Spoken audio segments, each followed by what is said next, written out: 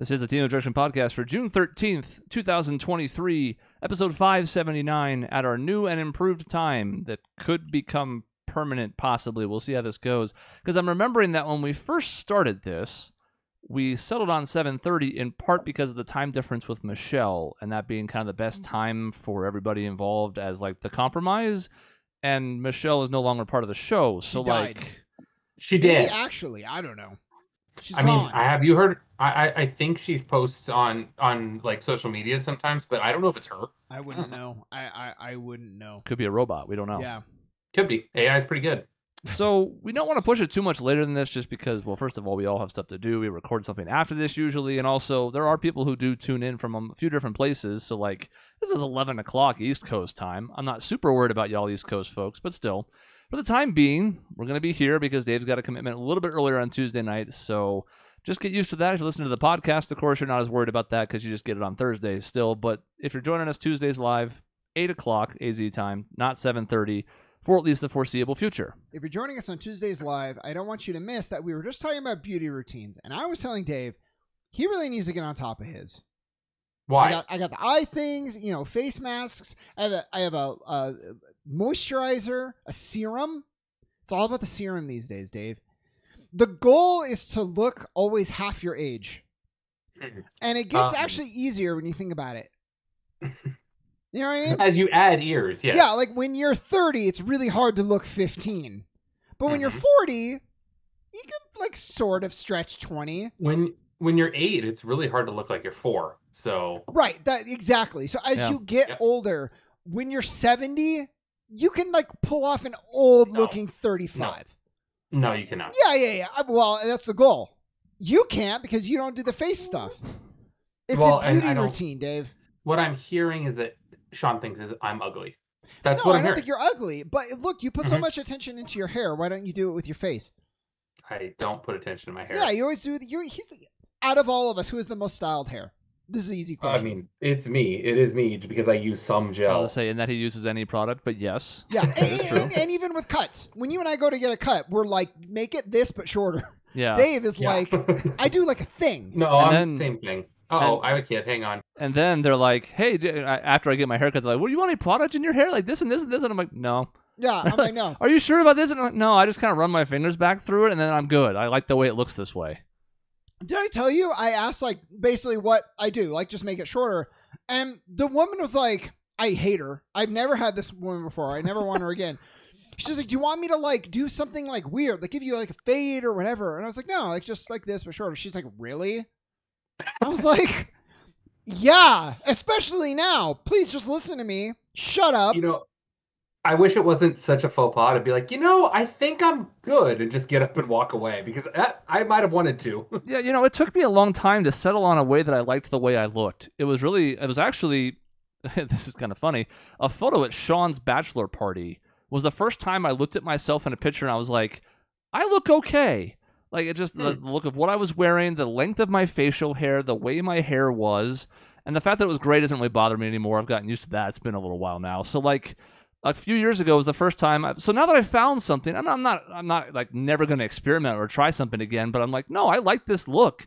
So unless I have a compelling reason, I'm sticking with it. I'm good. You know what? Looks are important because it has to mix. I want to look good, but it also has to be a nice balance of like I get out of bed in the morning and I'm ready to go. I don't want to like have to fuss with it, style it a certain way, get out the product. I want to wake up 5 minutes before a meeting and be at the meeting. I woke up like this, just so you know. I didn't do anything this morning. But you have product left over from before. You may be right, but still, I woke up like this. Yeah, well. Also, I'm not doing all this shit at night, so. Yeah, but when you go to work, you do something. No, I mean, I went to work today. I just woke up out of bed, and my hair was like this. Okay, yeah. That's good. I'm glad you have a good balance. I don't, like I knew girls in high school, and probably men and women still do this today, but they would get up at 4. School didn't start until like 7:30 just to like makeup, hair, shower, all of it. I was like, God, I remember meeting Chris. I remember meeting Chris to go to school at 6:45, and I think I woke up at 6:30.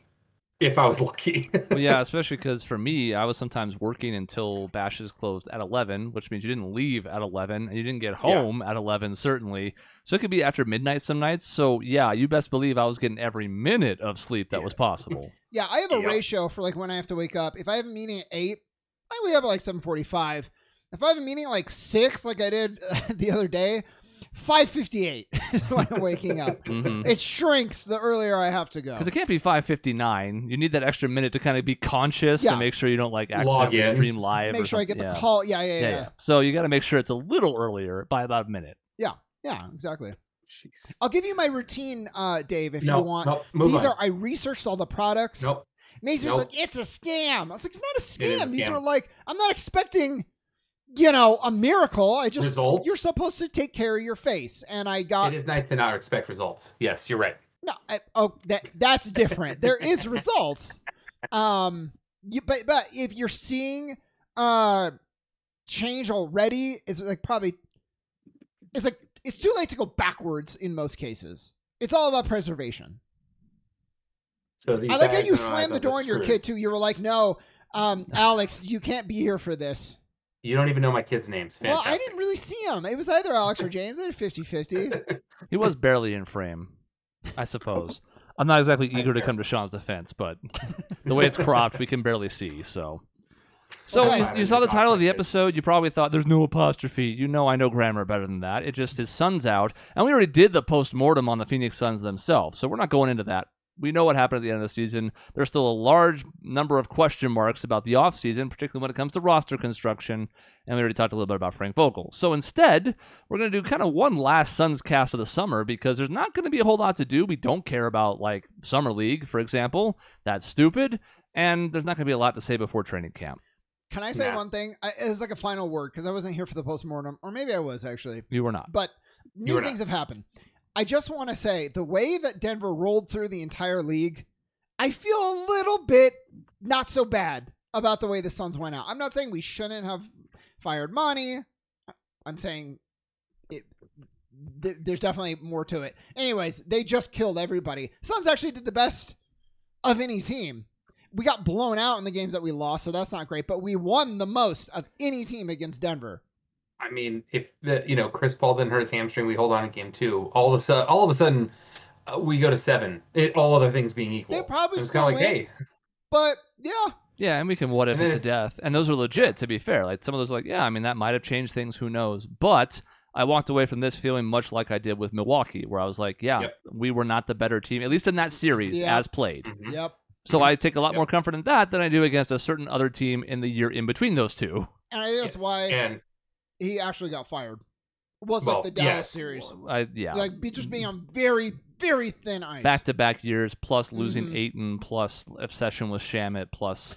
It's nothing against Monty, who had his introductory press conference with Detroit today and talked about how his wife actually was diagnosed with breast cancer during the playoffs. So once again, Monty just the stand-up individual dealing with everything in front of him and being an excellent human being. So I wish nothing but success for him. But I think it was time for a new voice in the locker room, which is a stunning thing to say after 4 years. But like we talked about, Michael Malone is the 4th longest tenured coach in the NBA.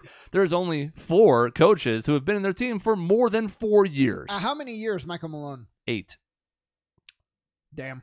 8 is 4th longest. Man, there's so much I could jump into with this, and we shouldn't. We should get to what we did today, but at another point, I want to talk about all this. Yeah, I mean, we can do an off-season show at some point because we can fold the Suns into it, but there'll probably be plenty of other interesting stuff. Hold on. It's Pop, Spo, and who's the third guy? The guy who named his son Nick. Steve Kerr. Nope. Oh, right. Because he named his son Nick Kerr, and I had to be very careful about how I pronounce that name because if you bring those syllables together a little bit, it's not Let's call the him best. Nicholas. Let's call him Nicholas Kerr. Yeah. Yeah. Always. So Pop obviously because he goes back to the 90s, and then Kerr and Spo are on a tier of their own. Then Michael Malone, and then Taylor Jenkins is 5th. So it doesn't really have the same. So it's really interesting. The coaching roulette that we're going on right now seems to be sort of the same as the player empowerment movement, where it's you may not be on a team for very long. Mm-hmm.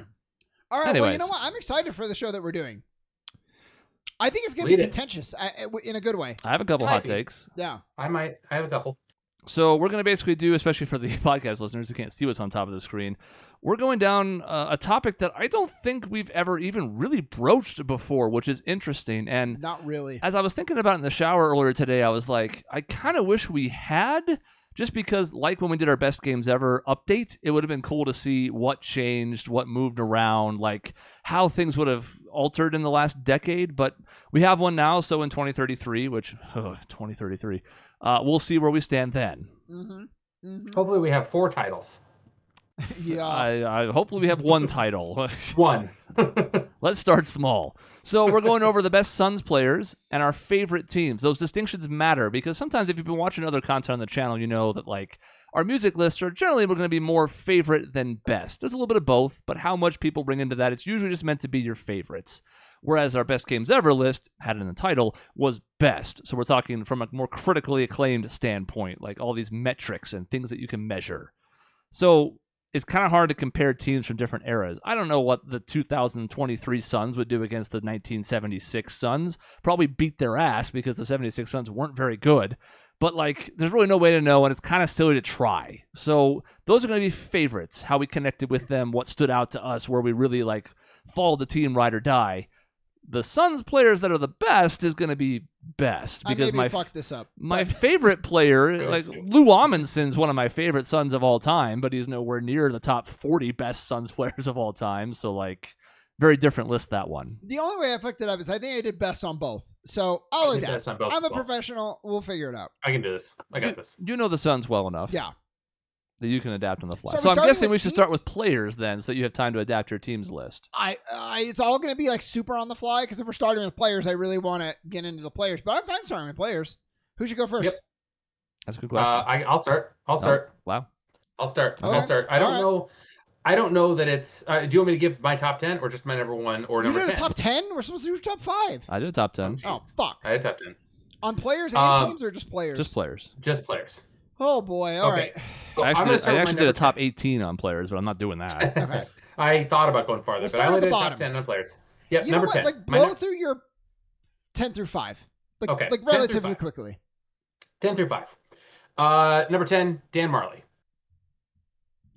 I don't know. Number 9, Paul Westphal. Number 8, Chris Paul. Okay. Number 7, Kevin Johnson. Number 6, Connie Hawkins. Chris Paul is so hard for me because he's Mhm. such a huge part of one of the best teams we've ever had, a couple of the best teams we've ever had, but he's potentially going to be a Sun for 3 years. Well, and so I thought about that exact same thing because Chris Paul, this was the hard one. I was like, holy crap. I started this list and I originally had Chris Paul at number 10 and I started thinking, I'm like, okay, what other player came here in a massive trade, made the finals their first year, had possibly a better team the second year and flamed out in the second round in 7 games, and then fell off a cliff at the end of his third year and might not be in the team at the end of the fourth year? Oh, Charles Barkley had the exact same trajectory. Yet, Charles Barkley is almost at all the top or near the top of every best Suns player list. Why is Chris Paul not there? He's got the previous accolade. He's got all the accolades here. I think I might be low on him, honestly, putting him at number 7. That's fair. You want me to rattle off mine real quick on the low end before we get to our top 5s? Yeah. All right. Number 14, Dan Marley. Ooh, okay, sorry. Number 11, Chris Paul. Ooh, Because I'm not going to fault anybody for putting Chris higher for some of the reasons Dave just mentioned. So I'm not trying to do this to throw shade. But my hot take is only 3 seasons. And I value like a Dick Van Arsdale's contribution to the Suns a lot more than Chris Paul's because he wasn't even the best player on the team. Now, a little bit of that is me pushing back against the narrative that existed, especially in that first season where it felt like Booker was not getting enough credit and Chris Paul was getting too much. I mean, Chris Paul made 2 All-NBA teams in those 3 years. Then again, to continue the Charles Barkley thing you mentioned, he won an MVP. So even then, not quite the same impact because that was Charles's team. He talked about how, like, with Kevin and Dan and some other folks, like, he's like, oh, I'm just trying to fit in. It was Charles Barkley's team. It's not Chris Paul's. That's fair. That's fair. And now, more than ever, especially after the last season, it's become clear that, no, Devin Booker's just him. And Chris Paul was very, very good, but we already saw the spark of that with Ricky Rubio. Mm-hmm. So I'm hesitant to give him too much credit. Now, again, 11th in 3 years is pretty good, considering that this franchise has had some solid players play for it. But they're both off my list. My 10 through 6, let's see, are Dick Van Arsdale. Was he the original son? Yeah, well, the quote unquote, yes. Yeah, right. Yeah. 3 All-Star teams, 9 seasons with the Suns. Jason Kidd, I thought about that one. 9th. Only 4 years here, but once again, like, they were successful for almost all of those. There's one really bad year in there. But, 15, 7, and 10, 2 steals a game, 3 All-Stars, 3 All-NBA, 3 All-Defensive teams in those 4 seasons. So I was like, wow, I mean, I don't really like Jason Kidd overall, and this was before he developed the jumper, but I kind of got to do it. Paul Westphal was 8th. Yeah, so I'm a spot above Dave. Somebody who I think is chronically overlooked on these lists, and I unless Dave has him in his top 5, which I would be stunned by, Walter Davis. Yeah, God, his sweetness. I thought about putting him as well. 10 years with the Suns, 21 a game, 4.5 assists, 1 Rookie of the Year, 6 All-Stars, 2 All-NBA teams, 5 50-win seasons in an era of the Suns that's kind of forgotten, late 70s, early 80s. Was that after all the drugs? That was before all the drugs. Oh, no. Yeah. All the drugs were in the mid-'80s, the same time Len Bias died. Okay. Mm-hmm. And then number 6, Amari Stoudemire. Ooh, number 6. Interesting. Number 6. I mean, yeah, it's Stat is an interesting person, and just because of the offensive force he was, oh my God, like it was. There'd been players like him before who dunked as hard as him. Shaun Kemp comes to mind, but holy crap, he came in the league and everyone was like, "Whoa, what is this guy?" So I don't know, he was fun. I think Amari is part of what ruins DeAndre Ayton because it's the same franchise, and there haven't been many players like Amari even since then. Even as athleticism has continued to grow in the league, you could have somebody who can finish in the pick and roll and on lobs like a Clint Capella, but who has nowhere near the all-around offensive game Amari did. So, like, Ayton's got the touch, the footwork, but can't catch a pass and sure as hell can't dunk. So, like, when we compare him, we think about Hakeem Warwick as the Amari comparison. No, I actually think Ayton gets a lot of comparison and it hurts him. You took my point word for word. Is like, I think as a Suns fan, people are more critical of Ayton just because of Amari. Yeah, for sure. Everyone says, man, if you could just have him dunk or like Amari, he'd be unstoppable, which is true, but you can't just meld players together. So, You can try. I mean, the only other player who finishes sort of like Amari to me is Giannis. But even Giannis is different because he's got more like Euro step, side-to-side stuff where Amari went right at people. The difference is Giannis goes through them and Amari kind of went over them. I guess you could say Ja Morant. Kind he's a of. smaller player, the but fearlessness on attacking the rim, kind of. Yeah.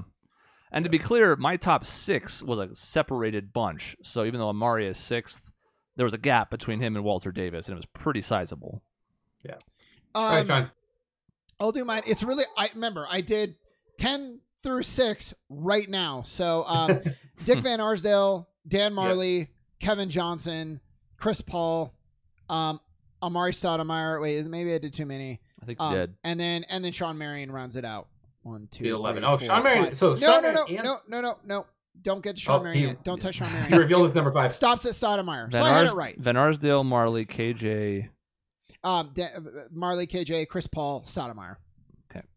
So Stoudemire's 6 for both of you. Interesting. I'm making a list for the group so I can combine them. Do you know what it was? Shaun Marion and Stoudemire are both such critical parts of what I would argue is one of the greatest teams we've ever had. Yes. Shaun Marion was just here longer and maybe a little more pivotal to the system success. Yep. Just by a hair. But he really got the edge for me because he was here through the dark days. I'm going to dive into Marion a lot later on our best teams ever. Spoiler alert. Oh. Okay. All right. So I guess this is where we're going to get more discussion. Yes, it is. What's the best way to do a top 5? Like going one by one, I feel like it's going to take forever, but I don't know. I think we start naming off players and tell them where we rank them, and then talk about them because I think that's going to be easier. There's going to be all of us have 4 of the same top 5. You're right. So I think I'm going to start with number 5. My number 5 here, who I'm going to name off is just Amari Stoudemire. Since we've already talked about him, he was my number 5, and so I think we're all pretty equal on this. You two had him 6. I had him number 5. I mean, Rookie of the Year, some handful of All NBA teams, All-Star nods. Yep. Dunk Really contest freaking champion. good. I think Shaun and I both have Shaun Marion 5th. Okay, yeah. Yeah. So you might as well get to him now, Dave. Where do you have him? Yep. 4. Well, Okay. but if I'm you have right there Stoudemire, I with want to you. talk about Stoudemire though, really quick, just because Okay. he was great.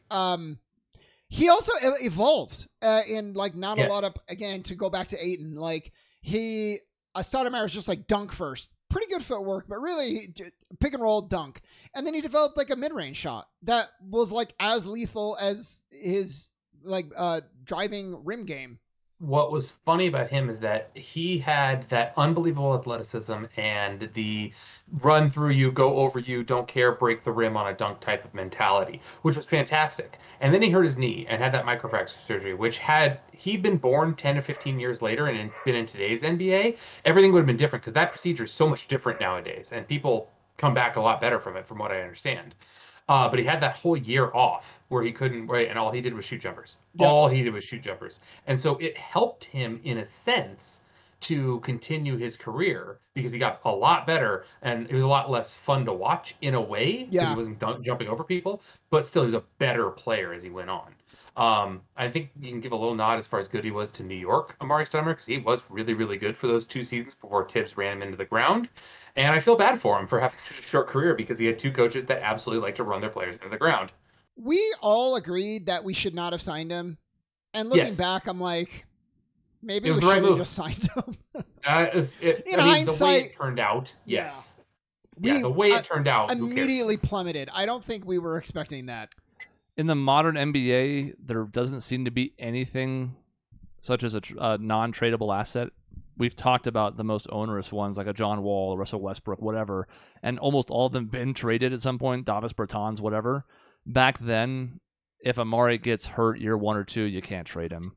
And you're just eating that entire contract. So, like, it was the right move. It kind of hurtled us off a cliff, but it was the right move. But you know what, though? You wonder one more season with that team? Maybe. Well, that was the problem, though, is that it wasn't paying for 1 season. It was 5. Right. It would have been a gamble. Yeah, you pay for the 1 or 2 years up front, and then you hope. And like you said, I don't even know if he thought that Amari was going to fall off quite that much, but retroactively, I think it was a bad move, actually. Like, at the time, you almost have to do it, but looking back, we were so bad for so long after that anyway, we might as well have just rolled the dice. Well, and no one knew that it would happen, but if we would have just signed him, we could have amnestied him a couple of years afterward with the new CBA that came through. So we actually could have gotten off of it pretty easily. So yeah, we didn't know. We didn't know. And, Nash was about to fall off a cliff himself. So I wish he would have rebounded better. He was like a fine rebounder, right? But yeah, he was not very big, and that was his thing. No, and that was something that actually I recently, not recently, but like last year or so, I watched a bit of the Game 6, I think, of the Lakers-Suns series in 2010. And it was a stark contrast to the 21 Suns, which are so good at defense, because I watched Amari and like, Pau Gasol is just like running circles around you. It's kind of stunning to see how bad he was on defense. Yep. And so like he could be good defensively if he really put in the effort. He had some good weak side help as far as blocks go. I don't know if he just didn't have the court awareness or what, but that was his biggest flaw. To develop a great defense. Absolutely. Well, I think the common denominator there is all 3 of us have Marion right above Stoudemire, and for me, the defense was the deciding factor. 100%. I mean, he did everything. Yes, defense, rebounding, huge rebounder.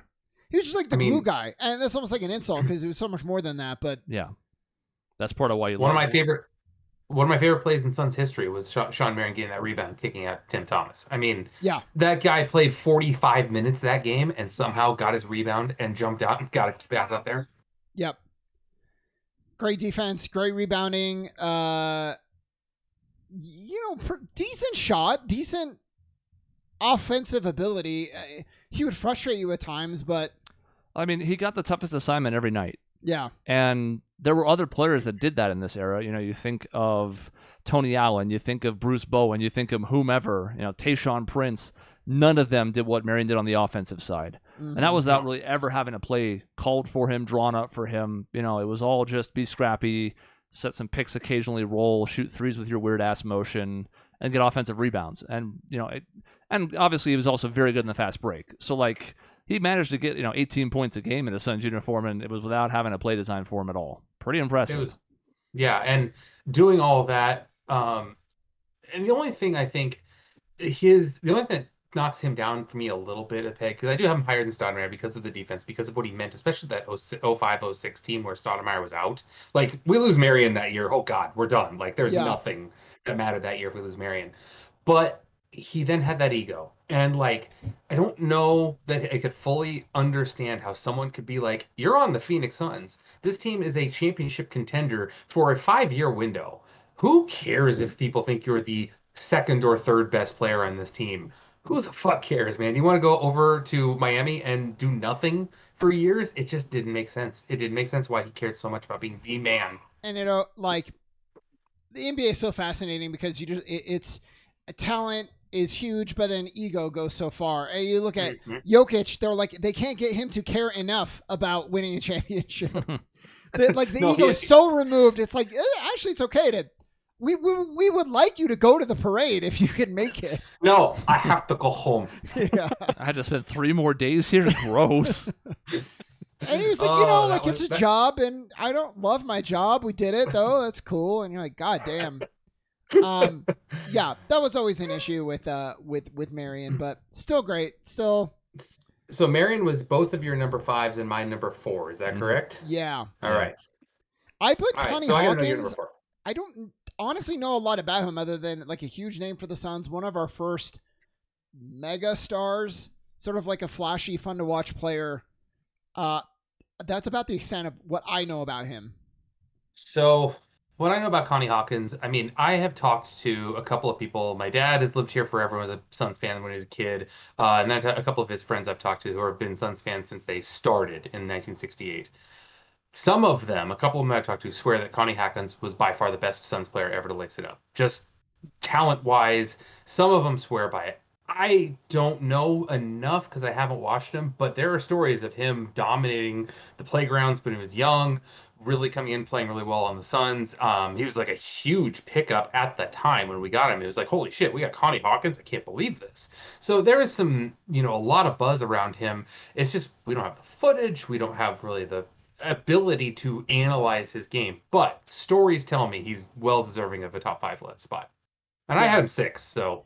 And I don't know how many. I think Chris went through it. Maybe somebody, Walter Davis, I think, but all-star appearances and things like that. Connie Hawkins, 20.5 points, 9 rebounds a game in 5 seasons for the Sun, made 4 all-star teams. Pretty good. That's pretty good. That's pretty good. He was my number 16. Oh. Okay. Well. Yeah. Well, we differed a little bit on that one. A little bit. He was like the name for the Suns, like you just said, Dave. Like when you got him in the trade, or was it a trade or we signed him? I don't know. But he was like the free agency didn't exist back then. Oh, nice. Okay, so then I'm down to my top 3. So why don't you guys mention somebody? I need to know Chris's number 4 first.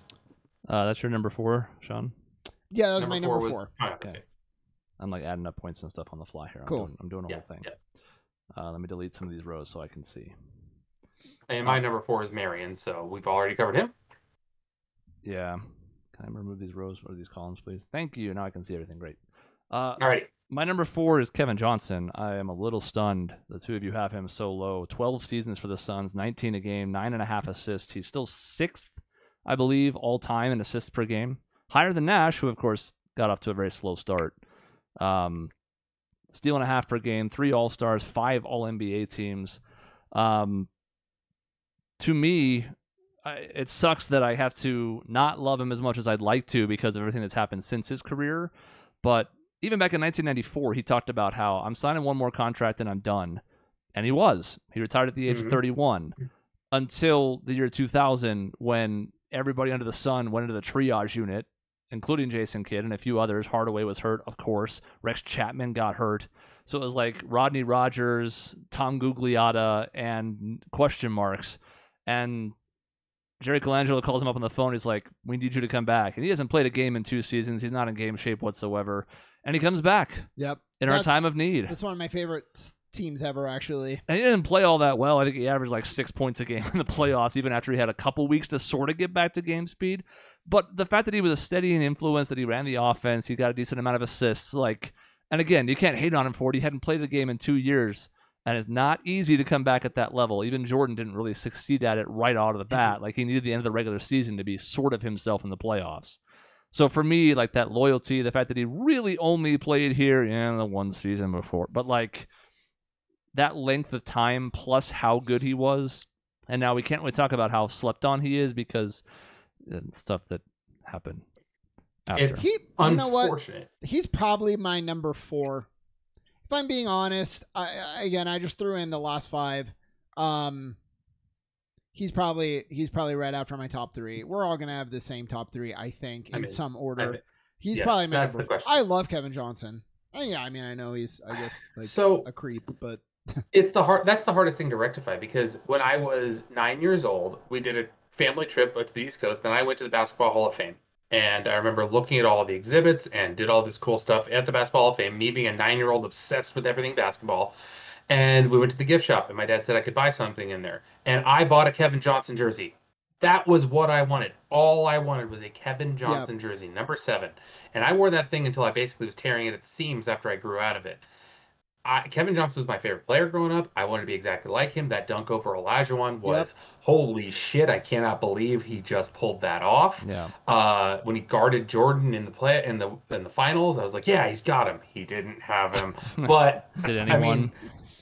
No one did. But playing every minute, or I think damn near, I think all but 1 minute of the triple overtime game. 63. Yeah. 62 out of 63, I believe is what it was. Like, yeah, I mean, just so much about him was just amazing. He did have the loyalty. He got traded basically as a rookie here.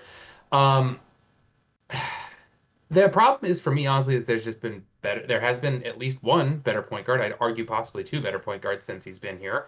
And everything else. Everything else is really hard to absorb. Sucks, but we said best players, right? Not favorite. Yeah, and if it was favorite, that might impact it. Yeah. Great talent, but what an asshole. Best players, I mean, he's up there. Yeah, for sure. Yeah, and I've talked before about like the Chris Benoit effect, where it's like celebrating the artist in lieu of what could be a train wreck of a personal life. So like when I think back to when I was a kid, and like you said, I mean, there was, we're gonna get to Barkley. Like that was a profound impact on the team and our winning culture and whatever. But like KJ was the guy because he was there before. Yep. By the way, we got to give a quick shout out to Larry Nance, who's not going to make anybody's top 10. He was like 18th on mine, but the trade of Larry Nance is what opened the door to everything that followed, because in that trade, Tyrone Corbin, Mark West, the draft pick that became Dan Marley. And Kevin Johnson. So that's basically the entire core of the late 80s teams, those last couple of years of the 80s, where they added Chambers as the first notable free agent, who was also really good in a Suns uniform, but only for 5 seasons. But that was the entire, that's, Marley and KJ in that deal, and Mark West, who, couldn't really stay on the floor. He was a foul machine, but like he was a core player for that entire run. And them having some success opened the door to Barkley. So like all of that has this cascading effect, but KJ is kind of the heart and soul of it. Yep. Man, all these players 5 seasons. Yeah, it's so funny. There's a reason that I have somebody ranked as high as they do already. But anyway, our number 3. Here's where we're gonna start diving, possibly, or we're all going to agree. Ooh, we could maybe have all the same number 3, actually. Possibly. I think we'll have the same number 3. Okay, I have Barkley. I have Barkley. Okay. All right, there we go. I guarantee you we're going to have a different top 2. But we're on Barkley. Took us to the first finals in many people's lifetime, because it was almost 20 years after the first time we went to the finals. Won MVP. Probably shouldn't have, but he did, so fuck off. He and Malone both seem to get courtesy MVPs in that decade, which, whatever. I mean, we still do to this day, right? I mean, Joel Embiid just got a courtesy MVP, so. Sort of responsible for, like, it's hard, because I wasn't I was alive, but I wasn't, old enough to really know back then. But I feel like sort of catapulted the Suns to a new level of prominence in the national picture, and even just in Arizona. That was a team that my dad and my uncles were like really obsessed with sort of middling fandom before that. Just huge on so many levels for the Suns franchise. I remember summer of '92. I was 7 years old, And I had been to one Suns game in my life. I think I fell asleep because I was 5 years old when I went. I think I fell asleep during the game. Um, and I just remember hearing about the Suns. It's like, yeah, they're here, they're fun. But they made the Western Conference Finals a couple years before Barkley got here. They were a good team. They Yeah. just couldn't get over the hump of the Lakers, and they had people in front of them. And when they traded for Barkley, everything changed. And I remember becoming a Suns fan with the combination of the Dream Team in summer of '92 and Barkley being on it and being like, oh, hey, that's my player. That's on my That's team. another great point. Yep. Huge deal. Like that was all of that at a 7-year-old time was so influential on me. And Barkley, I have kind of to thank for that because he gave the team attitude, swagger, the best team in the league record wise that year. I don't know what else he could have brought to the Suns in that year to give them national prominence, respect.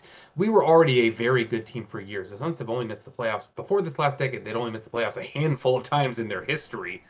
And Barkley just kept that going and brought him up to another level. And it's just disappointing to me that we didn't take advantage of the non-Jordan years in '94 and '95. That's the biggest disappointment for me. Those hurt more than '93. Kind of like last year hurts more than 2 years ago in the modern team because those had higher expectations and feel like wasted opportunities. And we're going to talk about the benefits of expectations versus not when we get to favorite teams.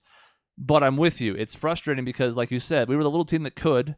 No more so than the 75-76 team, which was underdogs the whole way. They flirted with 500 the whole season before making a finals run.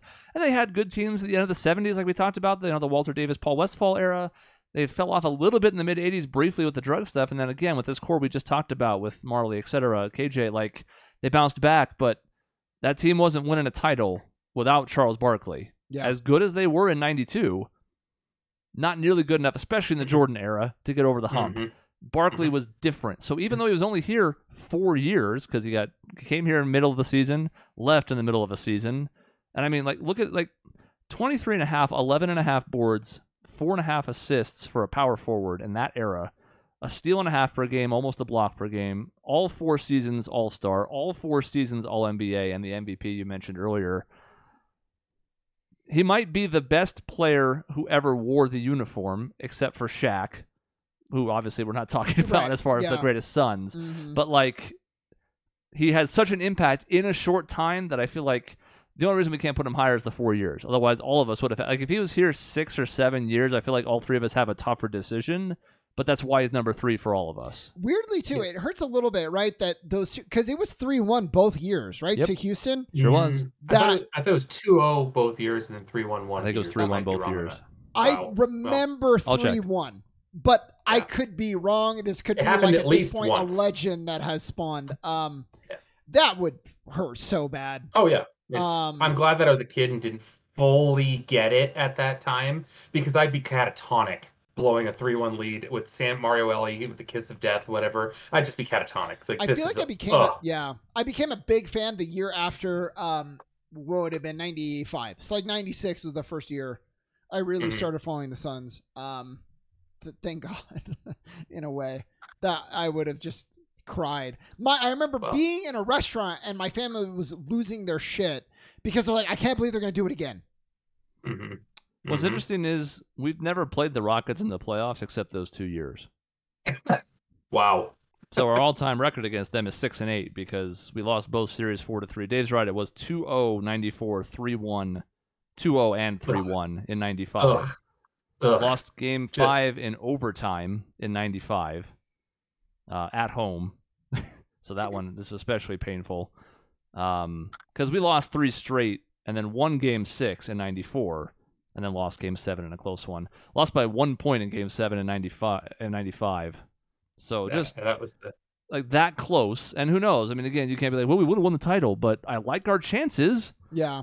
Is the Knicks and the Magic if we make the finals? I don't know. Who did the Rockets play in the Western Conference Finals those years? Do you have that?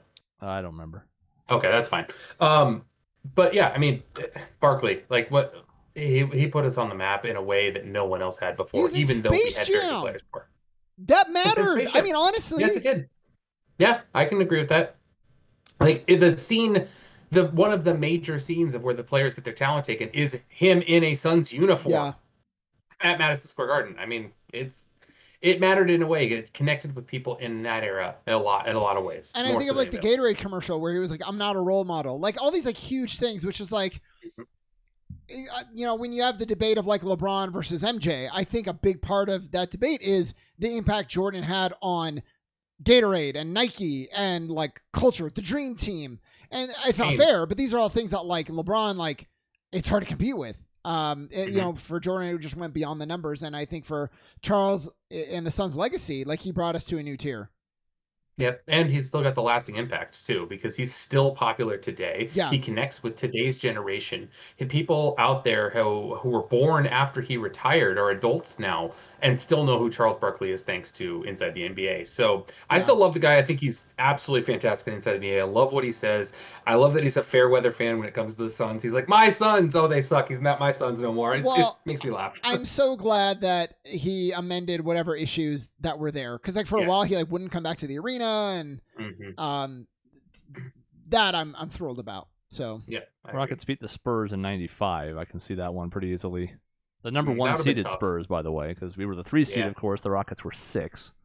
That would have been a tough one with David Robinson. That's kind of like, and the Rockets as this 6th seed are one of those rare examples. We talked about how you almost always have to be a top 3 seed. This is one of those rare ones that broke the mold. They of course swept the Magic, beat the shit out of them in the finals. I always think back to that conversation that we had actually, like a lot. Like when I'm looking at, I mean, it was recent, but like you look at this year's finals, Miami, so good, made it all the way. Who won the championship? Yeah. The number 1 seed. Yeah. So beating 3 play-in teams along the way, but we're not going to be bitter about that. I've been very supportive of the Denver Nuggets as far as like it sucks to see another team win a title before us. Yeah. By the way, KJ had 46 in that game 7 in '95. Damn. Barkley had 18. Ooh. 23 rebounds, 5 assists, 7 turnovers. I had an uncle talking about how what killed us was he got hurt at some point, but then like would not allow himself to get pulled out. And he played 44 minutes. He wasn't 100%. I remember going back and watching the highlights of this game.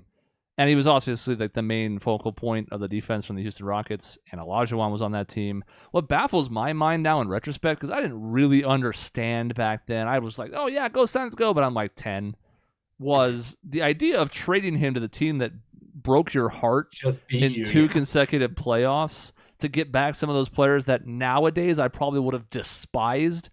Now, obviously, we ended up hating Robert Horry anyways, but at the time, I wouldn't have known that until he started, throwing towels at coaches. But even back then, I'm like, man, I don't want Sam Cassell here. He just beat our ass 2 years in a row. Like, fuck him. Yeah. So that's kind of weird when you think back on it now. I feel the same way with, and this is not, does not have a big history of beating us, any history, but when I hear people are like, yeah, we really should trade for Pat Beverly. Like, he would be really good on this Frank Vogel team. And I'm like, fuck that. I don't care. You're probably right. He probably would be operate and allow Booker and KD to do that. I don't give a shit. Do not bring him to this team. Correct. So number 2, the top 2, and we can't really reveal one without spoiling the other. Right. So we might as well mention the 2 who are here. They should not be a surprise to anybody who's ever listened to this podcast or anybody who knows anything about basketball. Steve Nash and Devin Booker are up here in some order, 1 and 2, but I don't know that they're going to be the same like they were for Barkley. I'm going to be the dissenting. I would bet money. Hold on. Let's see. How about you hold up fingers for audio or for a video, and then we'll save for the audio for Steve Nash. What did you vote, Steve Nash? Hold up fingers. Ready? 3, 2, 1. Dave's the dissenting. I'm the dissenting voice. Interesting. I voted Steve Nash number 2. This was the impetus for this entire thing. Was we had this conversation in the car in Phoenix at some point. What were we doing? Driving back from playing basketball.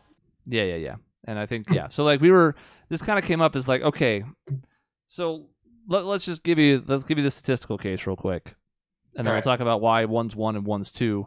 But Devin Booker is now through 8 seasons, which, God. Yep. I think that's what Dave was alluding to with his time. Yep. 24 a game, 4 assists, 4 rebounds, 5 assists. 3 All-Stars, would have been 4 this year, didn't play enough. 1 All-NBA, would have been 2 this year, didn't play enough.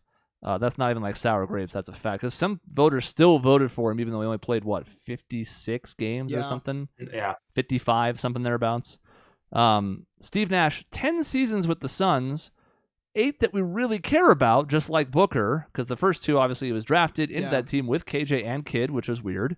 Had the 3-point guard lineup at times. Kind of funny when you think about them all being top 75 players of all time. 16.3 points per game, 11 assists. Shot 50, 40, 90 as a Sun.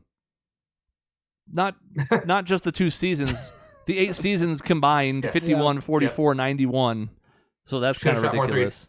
6 All-Stars, 5 All-NBAs, and of course the 2 MVPs, one of which you can certainly make the case he didn't deserve. But that's fine. Who cares? The MVP debate is stupid. Although I'd argue that he should have won in the year in which he didn't. That 07 team, I think he should have won that year, but no one wanted him to be 3-time MVP. So it all balances out, if you could go back and like change some of these around, it'd be fascinating. That could be even a show one time if we at least go back in like the 90s, because I don't know the 80s all that well. But like just thinking about who won and who should have won, because obviously we don't want 3-time MVPs. We just saw it with Jokic recently and Giannis recently, and like it. Well, and it's interesting because the narratives matter, though. Like if we were to go back and look at the numbers, that's only half the story. Case in point, Steve Nash, at least one, probably both, were very narrative driven. It was how we transformed the team, the way we revolutionized the NBA, what he did when our second best player went down for a season, how we did when he got hurt for like those 4 games or 5, and we lost all of them.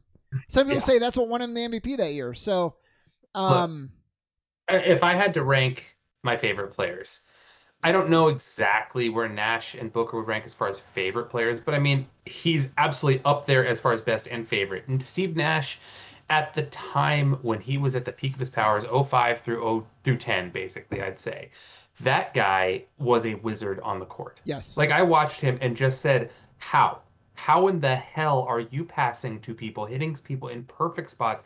I don't remember the exact stats, and I wish I did, but like the team on Nash passes was like 5% better shooting or something like that. Like some like stupidly good number on his passes specifically. He knew how to find every person perfectly behind the back passes, the no-look passes, and they weren't for flash. It was because it was the right thing to do. He was like Jason Williams, but good.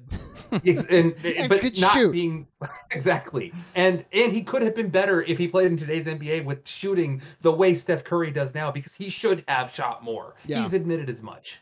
I've had an interesting time thinking back on Nash over the years, because what we realize now that we didn't then is how heliocentric he was then. Every possession was Nash dribbling around, Nash dribbling down the free throw line, under the baseline, back out on the other side, probing, pick and rolls. Like, the ball didn't really leave his hands all that often. And what I'm realizing is the difference between that and a Luka, James Harden, whatever style is that it was always looking to pass first. Sometimes too often, as he himself has admitted now after he retired. He was such a good shooter that he really should have been hoisting more per game, but he was looking to get everybody else involved by default because that was what made the team better. And obviously the style of basketball that we all like watching has good passing in it. It's why the Nuggets were fun to watch, because of Jokic's ability as a passer in particular. So like, I would think looking back, it's like, man, he dribbled the air out of the ball. It's like he did, but it was in pursuit of the best look for anybody but himself. Yep. And that was important because, like you said, I mean, it gets teammates involved. They feel like they're going to be trusted to make shots. They know they're going to touch the ball. They'll play defense harder. It just worked. What got me as far as ranking him so highly not to the 2 MVPs, yes, of course, the accolades, the good teams that we had, although we never got over the hump and got to the finals with him, was the fact that he had Stat and Marion with him, and they were great players, all-stars, fantastic players. And then he made Marcin Gortat a damn near borderline all-star. And it's like, God, Nash, you're really good at this. I did a Sporkle the other day. For those who don't know, Sporkle is like an online quiz site. And it was, name the Phoenix Suns leading scorer from each season. And it was a nice way to kind of prime myself for this, because I was like, oh, geez, like Westfall was like 4 years in a row and like blah, blah, blah, right? Marcin Gortat was a leading scorer for the Suns one season at like 12 or 13 a game. Oh, God. It's a horrible season. I think it's 10-11. A horrible, awful, no good season. But it was only because of Steve Nash, because he wasn't that with the Magic before he came here, and he wasn't that anywhere he went afterwards, like the Wizards. So, like, he made Gortat and Tim Thomas and a whole bunch of other players, Quentin Richardson, like a whole bunch of other players, a ton of extra money for making them look better than they were. Yeah. Tim Thomas, huge example. Yeah. Yeah. Well, maybe the biggest example. Yeah, we all know he was a rental at the time. It's like, look, play hard, and we'll get your ass out of here for a bunch of money. All right? Yeah, we knew it was a mercenary case, but still. So He's like, he's my favorite player of all time. There was just something about when he came here. I liked him in Dallas.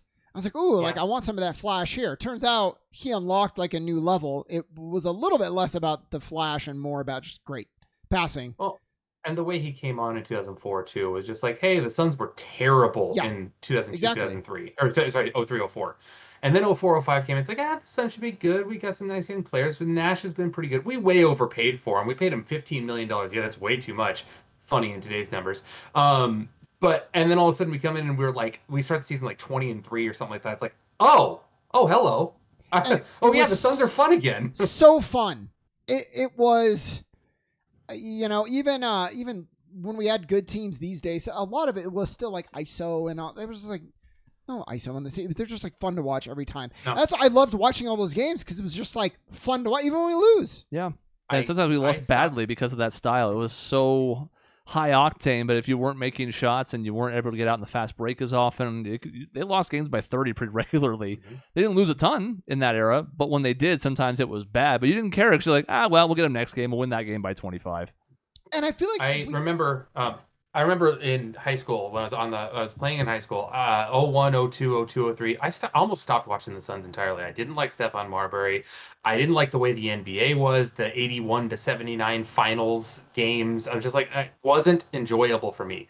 I have Steve Nash to thank for really getting me back into it. Yep. Because ever since then, I have been back into it. Well, that's just it. He was a breath of fresh air, not only for Suns basketball, because we had been bad for a season and a half, but also just the NBA. Mm-hmm. Yeah. Because now, everything is a hyper extension of the tenets of 7 seconds or less, effectively. Maybe not shooting early in the shot clock so much, but pace, spacing, shooting at every position, switchable defenders. Those all started with this team. Mm-hmm. And his media presence was great. He was an awesome personality. I loved the hair for as long as it lasted. I just like everything about him, man. And Dave, I'm with you where I was actually weirdly a huge fan of the Suns still in the years before we got Nash. I don't know if I've ever been more excited in any game than when Marbury. Oh my God, now I can't remember. Hit that like half court shot to beat the Spurs. He banked in the 3 to beat the Spurs in game 1. Yeah. I was like, we just won. Oh my God. Like this doesn't happen to teams I watch. But Nash comes and all of a sudden I'm watching every game. It's like appointment television for me and all my friends, and it was just another level. I loved him so much, and then what he did in 2010, I think, just cemented it. Him and that team. Yeah. So we don't have to talk about Devin Booker. We will a little bit because we would be remiss not to. But I think we're basically laying out the case for why Shaun and I both have him number 1 still. And I wrestled with this one a lot because there was a time in the middle of that playoff run where I was like, that's it. Yeah. Like Booker's number 1. And I thought about it more and I'm like, he doesn't have the accolades. He hasn't had the impact on the league. And I think he's still going to surpass him and it's not going to take much more. But I think, honestly, as dumb as it is, the first 2 seasons that Nash had here still matter, even though he didn't play much and wasn't very good, because he was still our guy. Yeah. Even though he left for a while and he became who he was in Dallas before he took it to another level in Phoenix, he was our guy first. You can remember the dopey-looking pictures of him in those rookie season or the second year where, he's wearing shorts that are way too big for him and whatever, right? Like, I think that still matters to me. Because, ultimately, we're comparing 8-year runs between Booker and Nash for when it really matters. But that's not the entirety of Nash's time with the Suns. Yeah. All your reasons are valid, and I can't fault anyone for picking Nash number 1. I have number 2. It's close. What Devin Booker has meant to me, to the city, over the last 8 years, going through the shit that he did, going through the garbage teams, becoming a good player, becoming a star, being told you're empty stats, and then in the bubble picking it up and showing people how good he is because we kind of had nothing else to watch and people were watching. And then the next year you get finally a solid running mate, a 20-point a game scorer, someone who could be an all-star with you. And holy shit, we made the finals in the first year and performed in that playoffs and performed 2 40-point games in the finals, having triple-double in the Western Conference finals. being the solid rock. And then the thing that pushes him to number one for me for Devin Booker is he has improved every facet of his game every single year in the league. He was an atrocious defender when he came to the league. He's a plus defender now by far. I think he was one of our better defenders on the team last year. Certainly. And he's become a lethal scorer. I mean, watching him in that game 4, I think it was, game 5 of the Clippers series where we put up 50 points in the quarter and Devin Booker was just going nuclear. He has that stretch in him frequently. I remember I was at a game once years before when we were still bad, and then Devin Booker put up like 25 in the quarter, and just like the entire place just didn't know what to do because Booker was just making everything. He is so everything to this team. And we drafted him. You know, not just that he's been here his whole career, but like maybe we traded. No, we were the ones that drafted him somewhat low for the impact that he's eventually had. It's just like it's not fair to him. But you look at like his stats, let's say on elimination games, and like he's just. It's hard to from me. I'll just say me. It's hard to disassociate Devin Booker from some of the worst heartbreak I've had as a Suns fan. And like Nash, you know, there's a lot of heartbreak, but like it wasn't. One time he got his nose broke. One time his teammates got benched, and it's like it wasn't his fault. And I know it's not Booker's fault, but it's just something I struggle with. I can't get over it. I can look on the flip side of the elimination games because the games where we have opportunities to eliminate teams, the Lakers, for example, in 2021. Amazing. I mean, closeout games. The Nuggets, he had a good game. Chris Paul kind of took over that one in 2021. The Clippers series without Chris Paul in game 1, 40-point triple-double. I mean, he has big games, but yes, I understand where you're coming from. Game 7 against the Mavericks and game 6 this year against the Nuggets. I get it. And it wasn't even that bad against the Nuggets this year. Was not great by any means, but no. For other like more pressing reasons why we lost that game, especially just defensively, where it was we were an open gate with no barrier whatsoever. I don't know. I think I'm torn because we mentioned favorite versus best. Devin Booker is my favorite Suns player of all time for a lot of the reasons that you mentioned, because he's grown up in front of our eyes, because he's improved in every facet, as you mentioned. Because like Steve Nash, as good as he was here, never really changed. Mm-hmm. He didn't really. He certainly didn't get better defensively. He was always a good effort defender, and he had good instincts for the passing lanes just because it was like his vision in reverse. But obviously, undersized, could get bullied easily, especially in a more physical era. He was like a finished product, more or less. Essentially. Yeah. So we got him in the back half of his career, and at the time, it didn't even seem like that was going to be true. It seemed like he was already declining. And of course, we knew that the best was yet to come.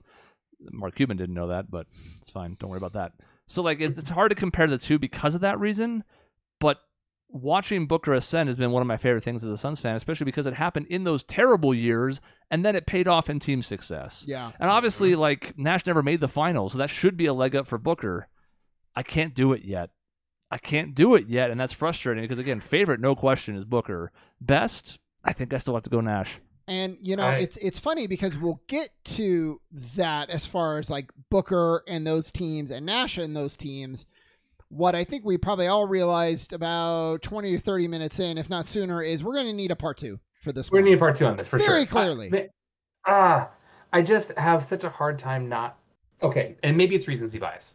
But, God, watching Devin Booker just take over games. The game 6 of the Lakers series, by the way, when it was just like, oh, yeah, we're done with this fucking team. Like, watching him put up 7 threes and a half against the Lakers. Oh, yeah, we're done with this team. Watching him put up, you know, the 50-point quarter against the Clippers. Just the game 3 and game 4 against the Nuggets this year when, you know, we had 2 players and Booker just 20 of 25 in a game. Twice. How many other players in Suns history has done that? Nobody. To that level of efficiency. He got to a point where he was shooting. If he shot it, I'm like, well, that's going in. It's going in. Like, he's Devin Booker. He doesn't miss. The turning of the national opinion of him in so many ways, from he's a good player to holy shit, he's a superstar. I know, and maybe I'm factoring a little bit the best is yet to come, but I watched him this past playoffs especially and said, yep, he's the best one to ever play here. I think. Yep. That's fair. Group list. All right. I gotta sort by it. Hold on. Well, number 1's going to be Steve Nash. Number 2 is going to be Devin Booker. Damn it! Number 3 is going to No. be Charles Barkley. That's right. And then it's going to get kind of interesting. It's close, Shaun but Marion, Shaun number 4? Marion's 4th. KJ's 5th. Amari is 6th. Cliff. Connie Hawkins 7th. Chris Paul 8th. Paul Westfall. Looks funny because I just have last names, so it says Paul and then Westfall. You said Cliff, and for a second, I Cliff was Robinson. like, how did Cliff Robinson Uncle make Cliffy. And number 10 is Walter Davis on the strength of my 7th place vote. Because you guys both voted for Marley, but it was too low. And we had 2 votes for Van Arsdale, but it was 10th for each. So It's a pretty good top 10. I would take that team. Yeah, I can only say, maybe some little omissions and honorable mentions. Maybe I still love Antonio McDyess. Like I'm so mad the lockout or the striker lockout in '98 fucked us because he was so good, and then we couldn't sign him because of the lockout, and then we got Tom Gugliotta instead, which 13-year-old me knew was a stupid fucking decision. But whatever. Actually, I like that you're doing this. I was maybe the biggest Tom Gugliotta fan. I hated him. That existed. Hated him. I was a huge Tom Gugliotta fan, and then he made like the he was on Team USA. mm-hmm. And I was like, yes, Tom. And then he was destroyed by Shaun Marion. I was what And- Dave was to Tom Gugliotta, except with Danny Manning. Oh yeah. Like 14 or 13-year-old me was like, well, that's not going to work. Can't stay healthy. He Sure enough. he won like 6th Man of the Year, right?